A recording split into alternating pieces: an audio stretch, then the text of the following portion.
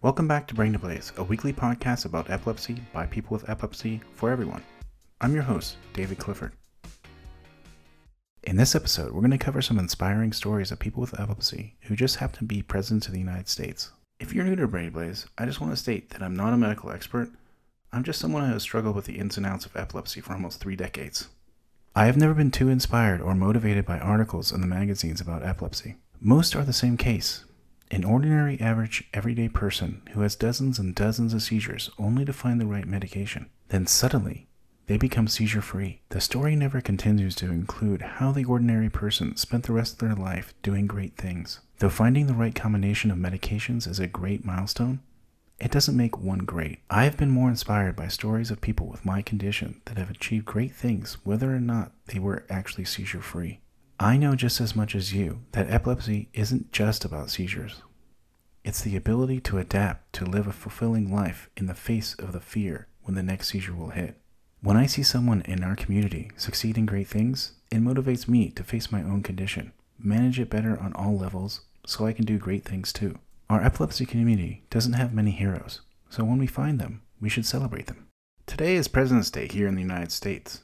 What expression do you think of when you think of the President of the United States? Maybe it's, read my lips. No new taxes. or maybe it's, Strategery. whatever it is, we bet it isn't epilepsy. Still, most are surprised to hear that there are 3 different presidents, that we know of, whose lives were entangled with epilepsy or seizures. We hope that when you hear these stories, you are inspired to reevaluate what people with epilepsy can really accomplish. James Madison was the 4th president of the United States. Oh, jeez. Not this again. Yes, Professor? No one knows if James Madison had epilepsy or not. That's fair. Let's tell a story and let the listener figure it out. At age 29, Madison was the youngest member of the Continental Congress.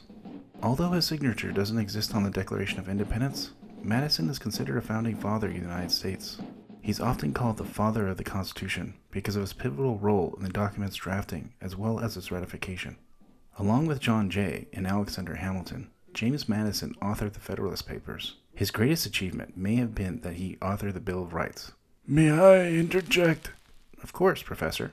The Bill of Rights is so important because it provides the basic rights of the United States citizen. It guarantees the freedom of speech, press, assembly, and exercise of religion. It also provides the right to fair legal procedure, to bear arms, and that powers not delegated to the federal government were reserved for the states and the people. Finally, it also adds in most of the checks and balances we see in the Constitution, and thus, the United States today. The professor is right. Thank you. James Madison may or may not have had epilepsy. We do know for sure that on July 28, 1775, at the age of 24, Madison collapsed during a military drill while being watched by his father and others. Abrupt, quote, spells, end quote, would continue to afflict him for the rest of his life. Madison later wrote that he had, quote, a constitutional tendency to sudden attacks somewhat resembling epilepsy, which suspended all intellectual function, end quote. After his death, Madison's brother spent many an hour downplaying the president's affliction. It is not known whether his condition was epileptic or psychogenic in nature. We do know that he had seizure-like symptoms, though, and thus, he is a great example of a person who didn't let his seizures stand in the way. Fair enough. On September 6, 1901, 92 years after James Madison first took office, 2 gunshots rang out from the grounds of the Pan American Exposition at the Temple of Music in Buffalo, New York. The assassin's target was William McKinley, the 25th President of the United States. Both bullets hit the president in the torso. After an impromptu surgery at an on-site medical tent to remove the bullet fragments, the president doctors made the controversial decision to not take the politician to the hospital. Instead, McKinley would recuperate at the private home of the man who invited him to Buffalo, Ansley Wilcox. He waited with his wife, Ida, at his side. President McKinley doted on his wife throughout his whole life. While he was able to keep his life on track after the death of their children, his wife was another matter entirely. She went into a severe depression and eventually developed epilepsy. Objection! Objection? I mean, this isn't a court. What now?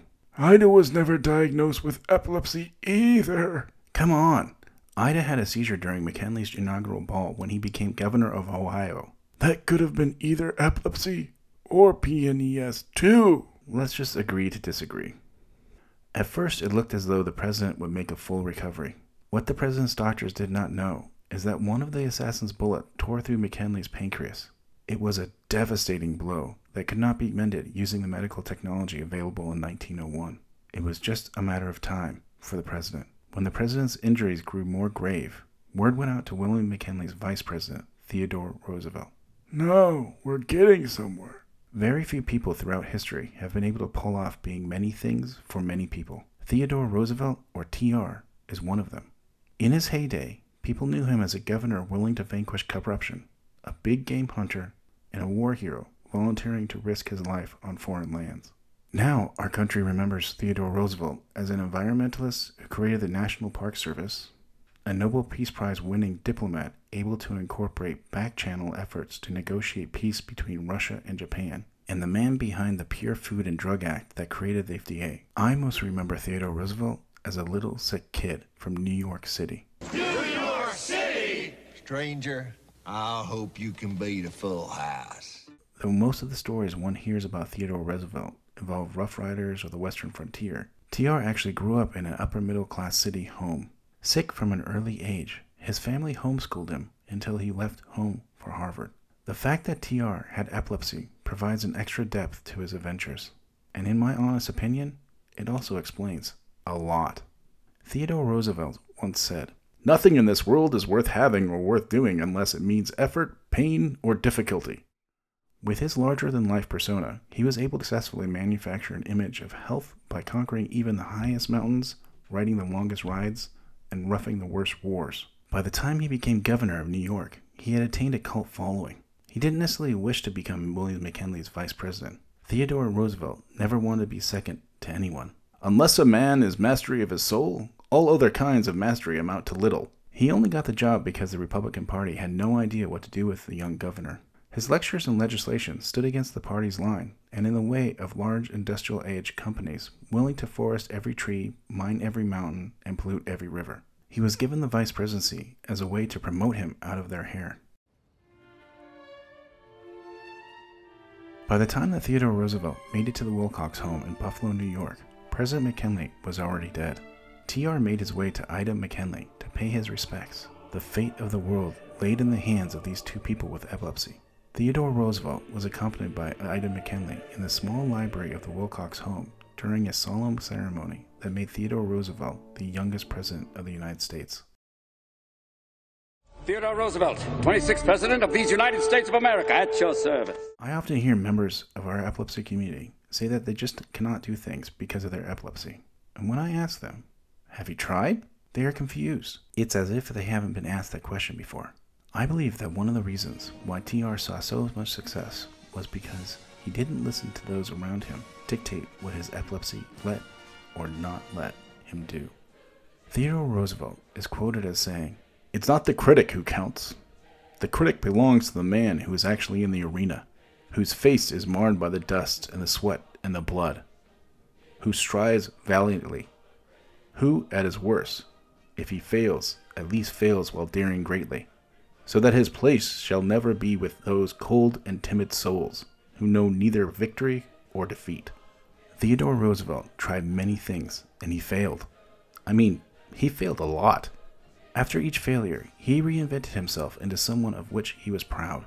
Just last month, it made me proud to see another person with epilepsy, Chief Justice Roberts, swear in President Biden. The inauguration of the new president was the last acts of the blue wave entering Washington, D.C. You are the only person that should make hard rules about what you can or cannot do because of your seizures or epilepsy. Get off my plane.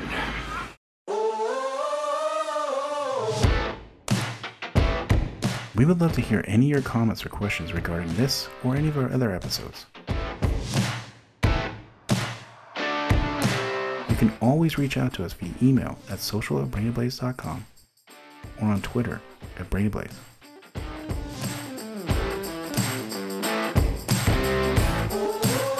If you like this episode, consider subscribing or even helping us by providing a 5-star rating and review on Apple Podcasts or wherever you download your content. One small click really does help.